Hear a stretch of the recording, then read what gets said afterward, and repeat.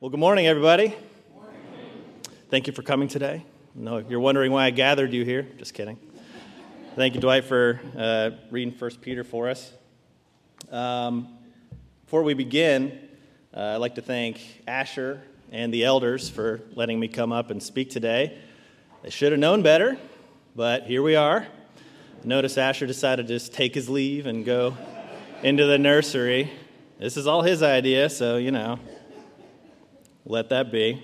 As Asher said, today what we're going to be talking about is essentially why we have confidence in our faith, why we have confidence in the New Testament especially. And typically what will happen is Asher will come up and eloquently and exegetically preach from a specific passage of Scripture, right, which he does week in and week out, very well, by the way. Today is going to be slightly different. We're going to talk about a specific subject, that subject being Christian apologetics. Who has heard that term before, Christian apologetics, right? A lot of us.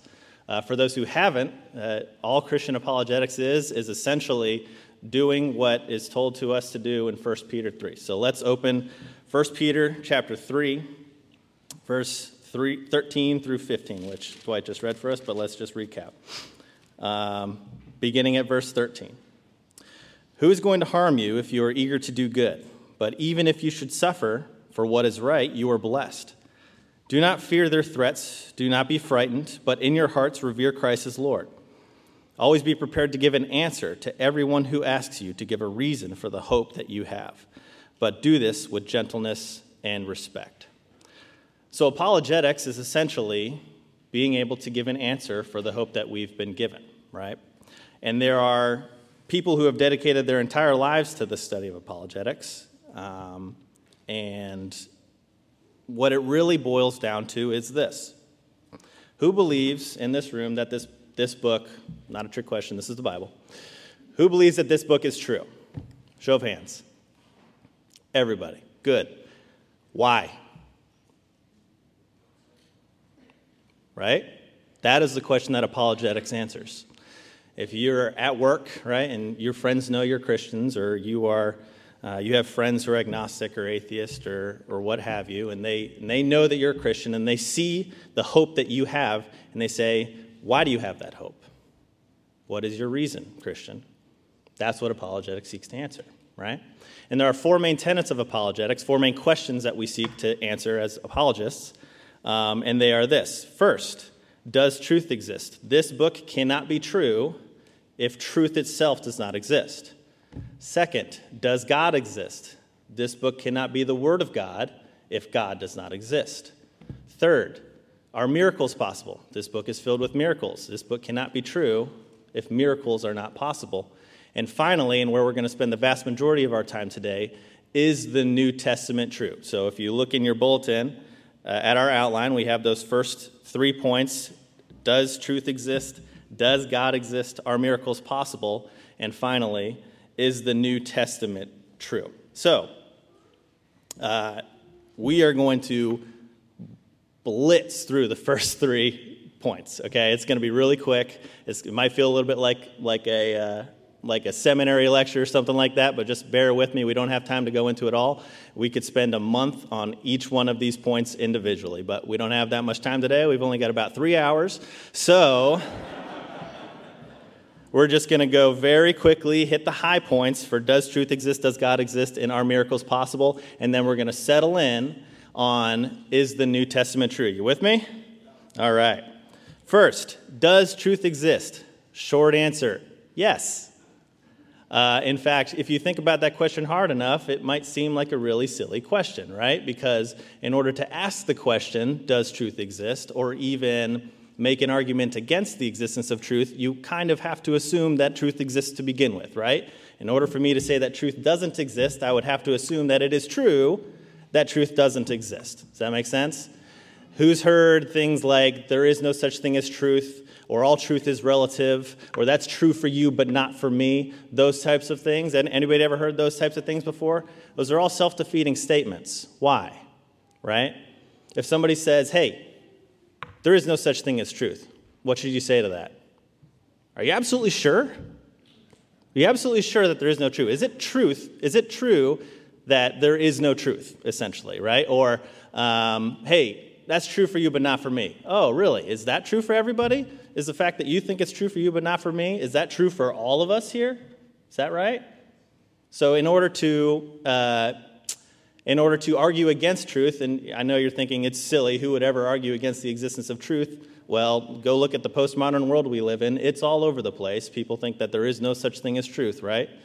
In order to argue against the existence of truth, we have to essentially borrow from the existence of truth. Does that make sense? No, it doesn't. But in order to argue against it, they have to defy what's called the law of non-contradiction, which is essentially this, that two opposing ideas cannot both be true in the same time and in the same sense, right? So 2 plus 2 cannot equal 4 and 5 at the same time, right? So the law of non-contradiction is very interesting, and there was one medieval philosopher that is quoted as saying that anybody who denies the law of non-contradiction should be beaten and burned until he admits that to be beaten is not the same as not to be beaten, and to be burned is not the same as not to be burned, right? So does truth exist? Yes. This book can be true because truth does exist. Second, does God exist? This book cannot be the Word of God if God does not exist. Short answer, yes. Now, there is a lot of material on why God exists. There are 3 kind of key points that we use as apologists to argue for the existence of God. The first is a cosmological argument. The second is the teleological argument, and the third is the moral argument. We're going to talk very quickly about the cosmological argument only today, which is essentially the argument from creation, right? Why is there anything rather than nothing at all? That is the argument for the cosmological argument. And it kind of goes like this. The universe had a beginning, and it makes more sense that someone created something out of nothing rather than nothing created something out of nothing, right? And in fact, everybody agrees now that the universe had a beginning. Don't take my word for it. Anybody ever heard of Dr. Stephen Hawking? The guy in the wheelchair? Know who that is, right? This is him saying, almost everyone now believes that the universe and time itself had a beginning at the Big Bang. Now you might be saying, Spence, we're in church. We don't believe in the Big Bang here. Don't we? What does the Big Bang say? Essentially that in the beginning there was nothing, and then bang, everything leapt into existence. We as Christians just know who banged it, right? That's the difference. The evidence for the Big Bang is actually quite good. We don't have enough time in our 3-hour session today to go into all of it. But safe to say that if Dr. Stephen Hawking, known agnostic and atheist, will admit that the universe had a beginning, we can probably safely assume at least that there is a beginning. And what the Big Bang says is that at first there was nothing, and then bang, everything leapt into existence out of nothing.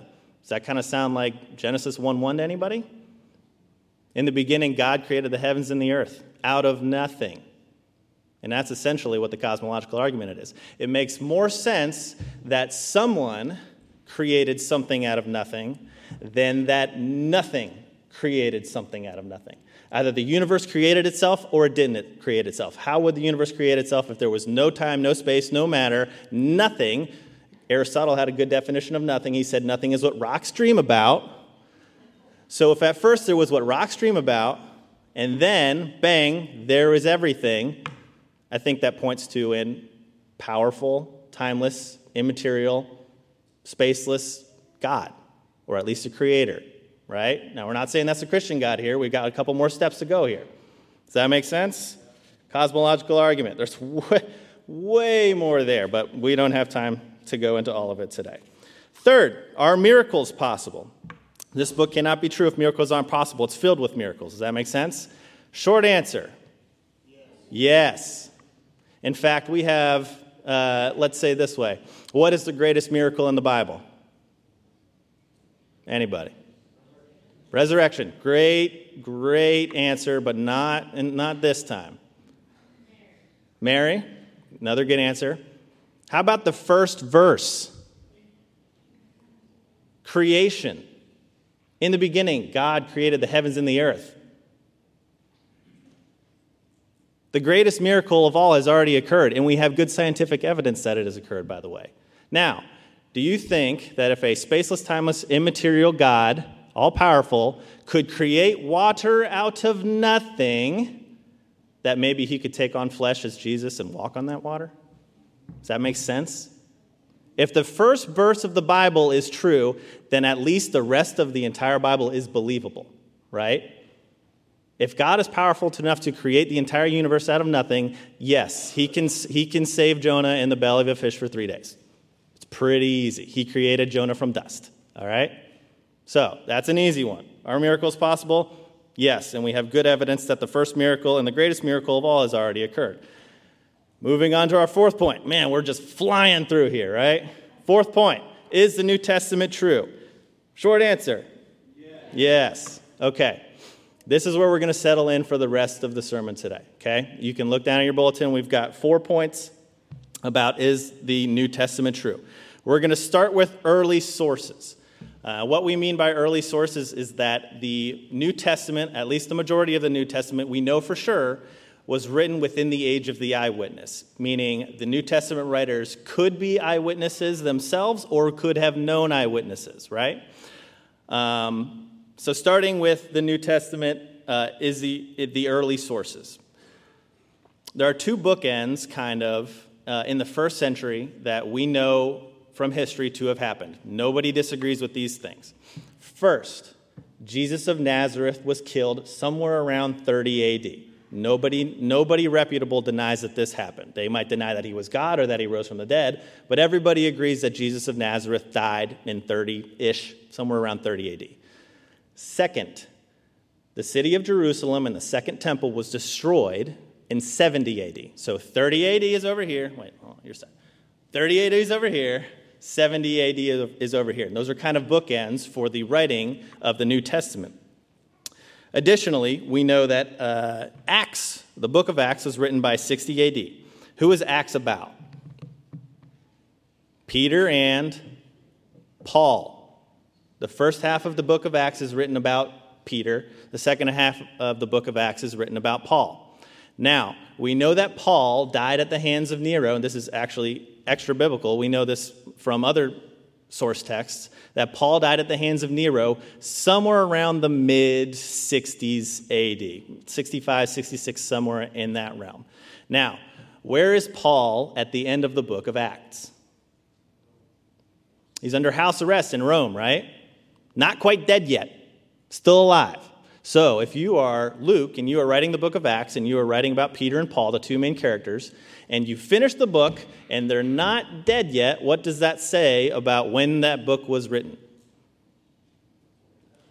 Probably before he died, right? Additionally, we know that Luke must have been written before Acts. Why?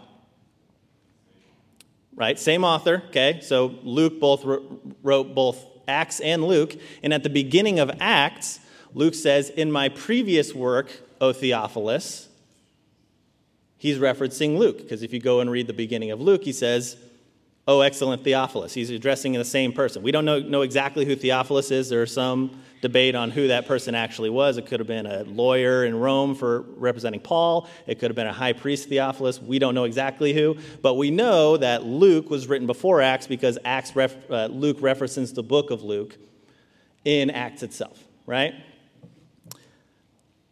Additionally, we know that 1 Corinthians is written by 55 AD by Paul. More importantly, however, the creed in 1 Corinthians 15 is an orally memorized creed that was from the actual event of the resurrection itself. So why don't we go over there to 1 Corinthians chapter 15 and read the creed that the early New Testament believers, meaning right from the resurrection itself on, memorized and told each other as essentially testimony, right? So we are in 1 Corinthians 15, verses 3 through 8. This is Paul. For what I received I passed on to you as of first importance, that Christ died for our sins according to the Scriptures, that he was buried, that he was raised on the third day according to the Scriptures, and that he appeared to Cephas, that being Peter, and then to the 12. After that, he appeared to more than 500 of the brothers and sisters at the same time, most of whom are still living, though some have fallen asleep.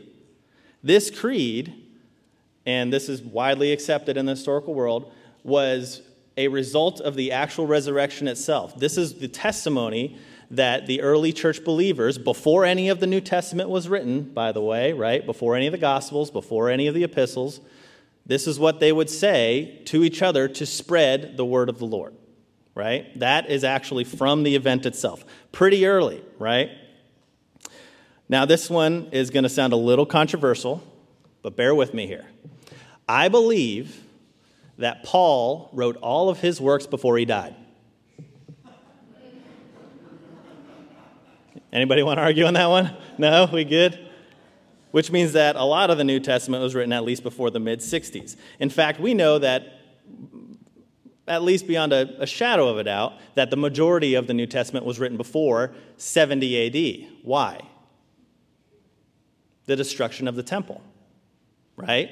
The destruction of the temple is mentioned nowhere in the New Testament. And that's a big deal. That's like New York City getting annihilated, just wiped off the face of the earth, right? Like writing the New Testament, if you were making this up, right? Or let's say this. You went down to the local library and you picked out a book about the history of New York City, right? And you went through and you read about the Sons of Liberty and the Statue of Liberty and all the different, like, Empire State Building and the Twin Towers and all that stuff, and you read nothing about 9/11. Not one word. What might you assume about that book? It was written before 9/11, right? Does that make sense? So if you were writing in the New Testament and you were after 70 AD, of course you would talk about the destruction of the temple and Jerusalem, by the way. It was like the capital city. Everybody knew the temple. It was a big deal. Actually, there is one person, believe it or not, that does mention the destruction of the temple. Who is that? Jesus. He predicts it in Matthew 24 when he's on his Olivet Discourse, right? And they're exiting the city, and Jesus looks at all the buildings, and he says to the apostles, he says, "Surely I tell you, not one of these stones will be laid on top of the other. The entire city is going to be wiped out. All these buildings are going to be gone." And they ask Jesus, they say, "Hey, Jesus, when is this going to happen?" And he says, "Before this generation passes away, these things will occur." Now, that's Jesus making a prophecy, right? And yet nobody in the New Testament says anything about it. Nobody says, "Hey, Jesus was right. You see, he predicted this." And then, no, it occurred after they finished writing these books, right? Does that make sense? Cool. We got a lot more about early stuff, but we're just going to move right along to eyewitness details, right? We've established that the New Testament writers were in the age of the eyewitness. They could have been eyewitnesses in terms of when they were writing, or they knew eyewitnesses, right? So, but did they confirm that they were eyewitnesses? Did they prove that they were eyewitnesses? Okay? Well, turn with me to Luke chapter 3, please. Matthew, Mark, Luke, beginning of the New Testament. Luke chapter 3. And tell me, listen to this, and this is one of those that you just kind of gloss over because there's a lot of names in there that you don't want to read. You know, you just kind of, okay, we'll just skip this little paragraph and move right along, right? But think about this, read this, and tell me if it sounds like Luke is making up a story, okay? Luke chapter 3, verse 1. In the 15th year of the reign of Tiberius Caesar, when Pontius Pilate was the governor of Judea, Herod, tetrarch of Galilee, his brother Philip, tetrarch of Iturea and Trachonitis, and Lysanias, tetrarch of Abilene. During the high priesthood of Annas and Caiaphas, the word of God came to John, son of Zechariah, in the wilderness. Does he sound like he's making that up? Right? No. You guys ever watch those like NCIS shows where it's like enhance, enhance, enhance, and he keeps getting more and more and more and more specific? That's exactly what he's doing here. We know exactly when this was. He gives an exact date. 29 AD, by the way. 15 years after the beginning of the reign of Tiberius Caesar.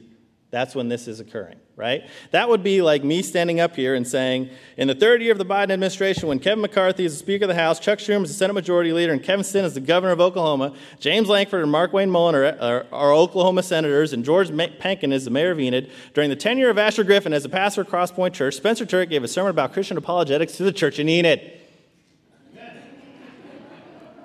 Pretty specific, right? Oh, and by the way, all 8 of the people mentioned in the book of Luke there, in Luke chapter 3, verse 1, are known to history outside of the New Testament. They're mentioned elsewhere by other historians and other historical documents, and are known to have lived during this time.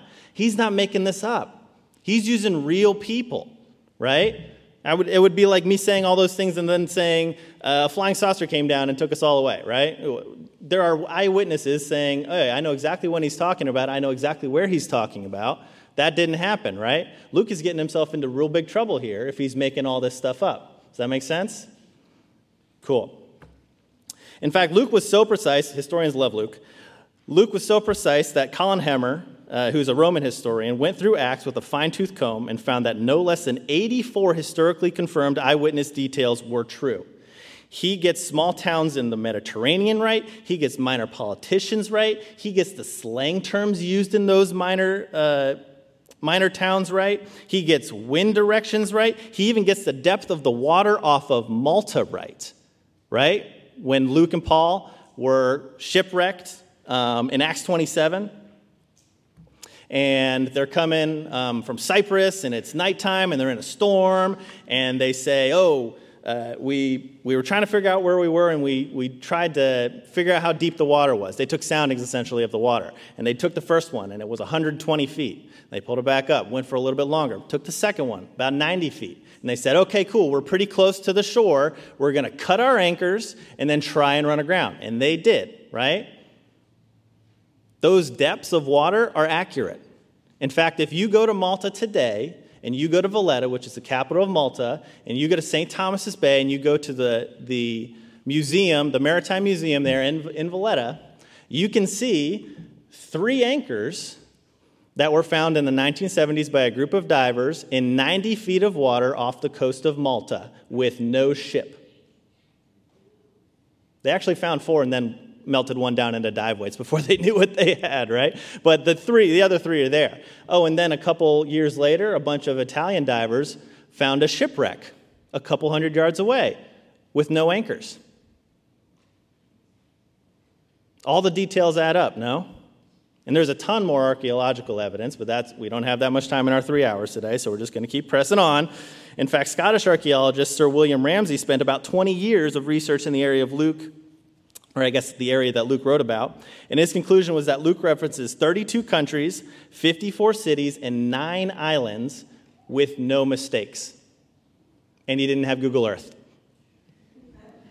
Luke was there, right? Or at least knew people who were there or were eyewitnesses, right? In fact, Sir Ramsay is quoted before he began his review of the writings of Luke. He said, "I began with a mind unfavorable, but more recently I found myself brought into contact with the book of Acts as an authority for the topography, antiquities, and society of Asia Minor. It was gradually borne in upon me that in various details the narrative showed marvelous truth." Eyewitness details, things that they could have only known if they were there and they knew what they were talking about. Does that make sense? In fact, there are certain medical details that confirm the New Testament writers as eyewitnesses. Now you're saying, medical details, that's a little weird. Yeah, okay. In the Garden of Gethsemane in Luke 22, remember, when Jesus is kind of at his darkest hour and he's in such anguish and he's pleading and praying and saying, "Pass the cup if it be your will, Lord," right? And he's in such turmoil and he's in such anguish. What did they say about his sweat? He sweats blood. This is a known and extremely rare medical condition called hematidrosis. And this is a condition in which the capillary blood vessels that feed the sweat glands rupture, causing them to exude blood. Now, how would the New Testament writers have known that this would occur if somebody was under an extreme amount of stress unless they actually saw it with their own eyes? We have any medical professionals in here? No? Dang. Well, yeah.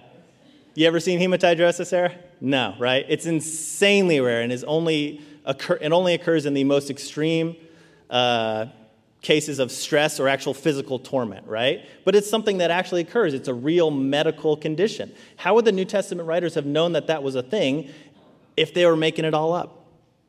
They wouldn't. No way. Additionally, after Jesus died on the cross and the Roman soldier pierces him in the side, what happens? What happens? What comes out of the side when he gets stabbed? Blood and water comes out. This is another known medical condition. There actually be one or a couple of medical conditions, but it is also another rare thing that you would never know unless you were actually there. Essentially, there's a pooling of blood and plasma in either the pericardium or the chest cavity, and as a result of the trauma that Jesus sustained during this torture. But again, if you were making it up, how would you know that that would be a medical condition that you would throw into the text if you were the New Testament writer and you were making up these details, right? They had to have seen it. It had to be real. It had to be right in front of them. They're not making that up. All right, running out of time. We're going to move right on to embarrassing testimony. Embarrassing testimony. Now, this one might sound a little goofy, but hear me out. What embarrassing testimony, the argument for embarrassing testimony essentially is that there's a criterion or principle of embarrassment that historians use to figure out if a document or a writing is true or not. It's called the principle of embarrassment, right? It goes like this. If there are embarrassing details to the author or authors in the text, then it's probably true. Not 100%, but probably, right? Now, let me illustrate this way. How many of you have ever lied to make yourself look good? Uh-oh. A couple of you might be lying to make yourself look good. I don't know. All right. Now, how many of you have ever lied to make yourself look bad? No, don't put your hand up. Stop. No one, right? Nobody lies to make themselves look bad. That's stupid. Why would you do that? You only lie to make yourself look good, right? And yet the New Testament is filled with details that would be embarrassing to both the writers and to Jesus, believe it or not, right? So let's get into some of those. First, the New Testament writers depict themselves as being dim-witted, right? There are numerous occasions, especially throughout the gospel, where they're like, we had no idea what he was talking about. We didn't understand a thing. Did you understand him? Oh, I didn't understand him. I was just over here, man, right? They routinely depict themselves as being dim-witted throughout the gospel. Additionally, they depict themselves as being uncaring, right? They fall asleep on Jesus twice at his darkest hour. We just talked about the Garden of Gethsemane, right? Jesus is over there literally sweating blood, and what are the disciples doing? Just over here asleep. It's no big deal, right? That's not a good look. You're devout disciples of Jesus, and you're over there falling asleep on him. Makes themselves out to be uncaring. They don't even give Jesus a proper burial. Who buries Jesus? Joseph of Arimathea and Nicodemus. Who's Joseph of Arimathea?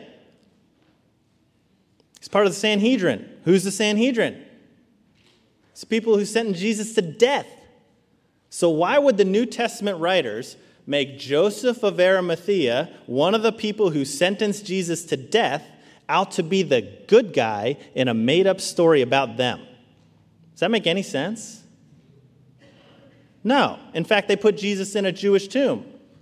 That's a stupid idea if you're making it all up. Why?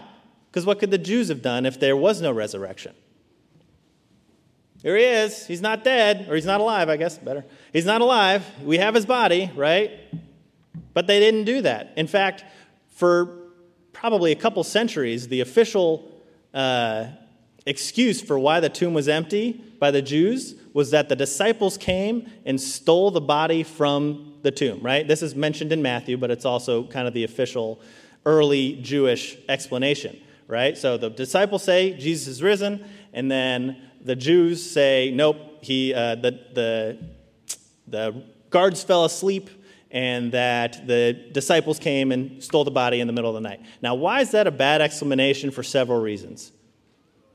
The guards, okay, sweet. So if you're a Roman guard in the first century, and you are supposed to be guarding a tomb, and you fall asleep, what happens to you? You're dead, right? Feed them to the fishes. Cool. Now, if you're a Roman guard in the first century and you're supposed to be guarding a tomb and you fall asleep, how do you know what happened? Right?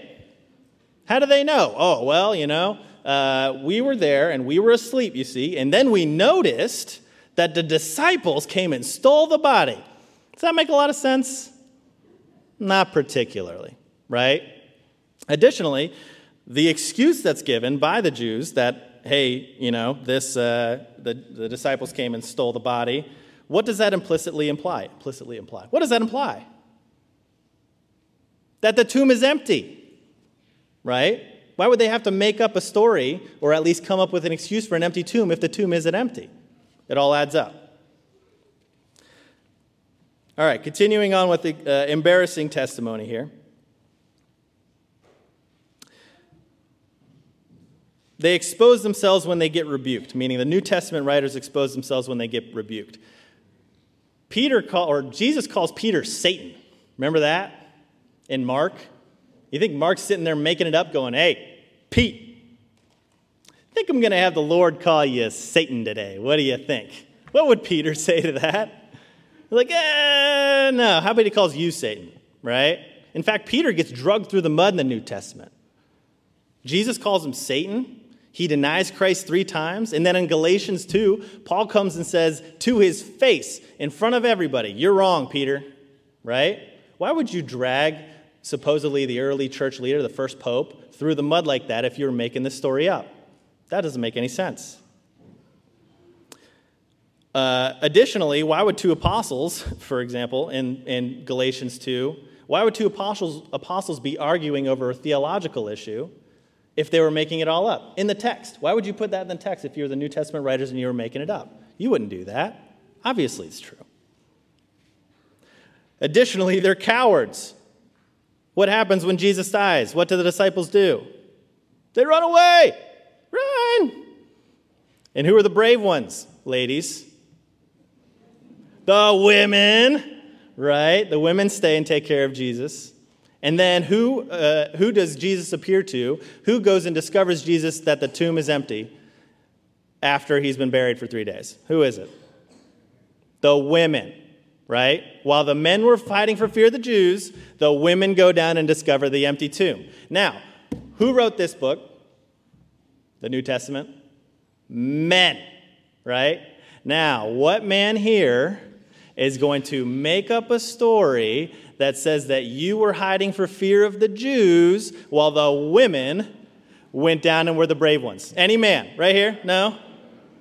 Tell you what, if I was writing it, I'd be like, okay, we marched right down there to that sissy Roman guard and give him just one backhand, went right down, easy peasy, and then I deadlifted the rock from the mouth of the tomb, did a couple squats because it was leg day, and then Jesus walks out of the tomb and congratulates us on our great faith and good looks. And then we went and comforted the trembling women. Right? If you were making that up as a man, would you ever do that? No. Would you ever, also in that culture, would you ever make the women the first witnesses of any event? No. Why? Because the testimony of a woman in those times was not on par with those of a man, right? If you were wanting to make something up and have everybody believe it, what you would do is have a reputable male be the first witness and come out and say, this is what happened, right? No. All 4 Gospels say that the women were the first at the tomb. Now, we know why Jesus appeared to the women first, right? Because he wanted to get the story out.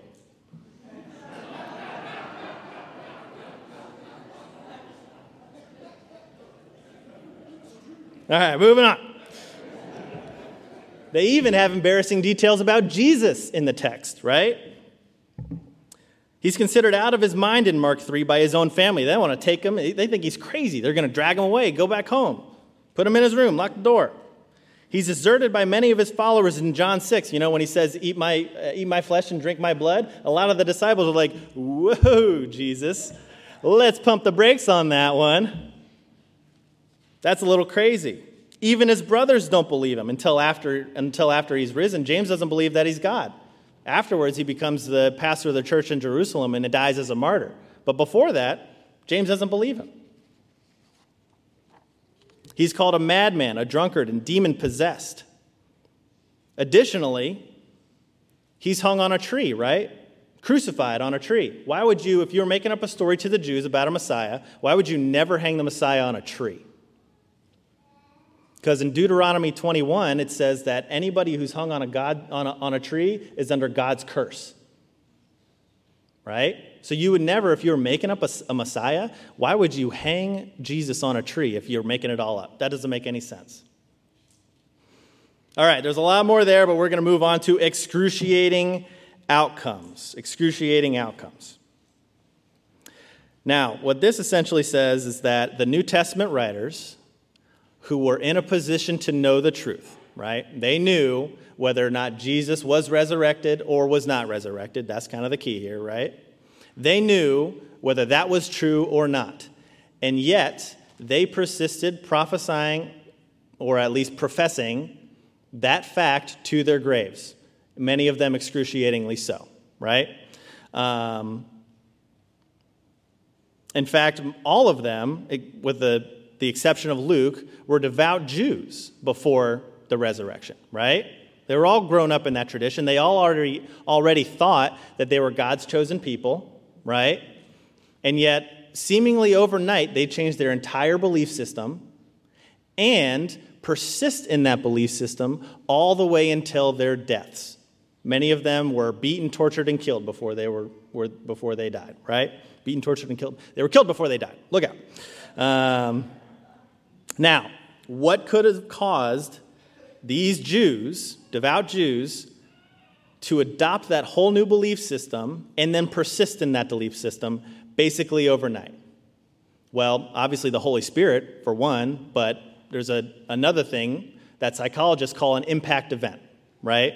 So this is an event, this is normal human psychology, where that is an event that occurs in your life that is so powerful that it affects you and you'll remember it to your dying day, that type of thing, right? For example, where were you when the second plane hit the tower on 9/11? Anybody remember? Right? Everybody remembers. I remember exactly where I was. I remember what I was wearing. I remember the look on my mom's face. Remember everything about it. That's an impact event, right? And that is going to last with us for the rest of our lives. Okay? Here's another one. How many of you remember April 19th, 1995? Show of hands. What was that? Oklahoma City bomber. Right? Impact event. You remember what was going on that day? You remember everything about it? Go back a little further. Anybody remember November 22nd, 1963? Couple. Pretty much the same people that remember the Oklahoma City bombing, right? Okay. What was that? That, November 22nd, 1963, is my father's earliest memory. He is 2 days and 2 years old. And what he remembers is standing in the living room with my grandmother, his mother, sitting on an ottoman, weeping uncontrollably in front of a black and white TV. And he asked my grandmother, he said, "Mom, what's going on?" And she said, "They killed the president." Right? President Kennedy was killed that day. Also, C.S. Lewis died that day, by the way. Kind of overshadowed, right? Now, why does my father, who was 2 years old, remember that event? It was an impact event, right? Now, if you can remember an assassination, a terrorist attack, something like that, that didn't even happen to you, do you think that the disciples could remember a resurrection? Do you think that would impact them? Do you think that would change them forever? If they saw somebody that they knew resurrect from the dead, do you think that'd be an impact event? Do you think that they would remember that for the rest of their lives? Probably, right? In contrast, my earliest memory is being chased by ducks with a handful of breadcrumbs. Still an impact event, though, okay? Look out. So what did the New Testament writers have to gain from making up a new religion, right? They were Jews already. They already thought that they were God's chosen people. What did they gain from it? Well, they were excommunicated, and then they were beaten, tortured, and killed. Does that sound like a great list of perks from the country club? Probably not, right? In fact, Dwight, we're going to go make a new religion. It's going to be great. Okay? And we're going to be beaten, tortured, and killed. What do you say? No? Oh, okay. It was going to be awesome. Oh, well, too late now. Right? So the real question is, why were they converted? Right? What was the event? What was the thing that hit them so hard that they accepted and persisted in the profession of faith until they were beaten, tortured, and killed for it, right? They're witnesses to the greatness and the glory of Jesus Christ.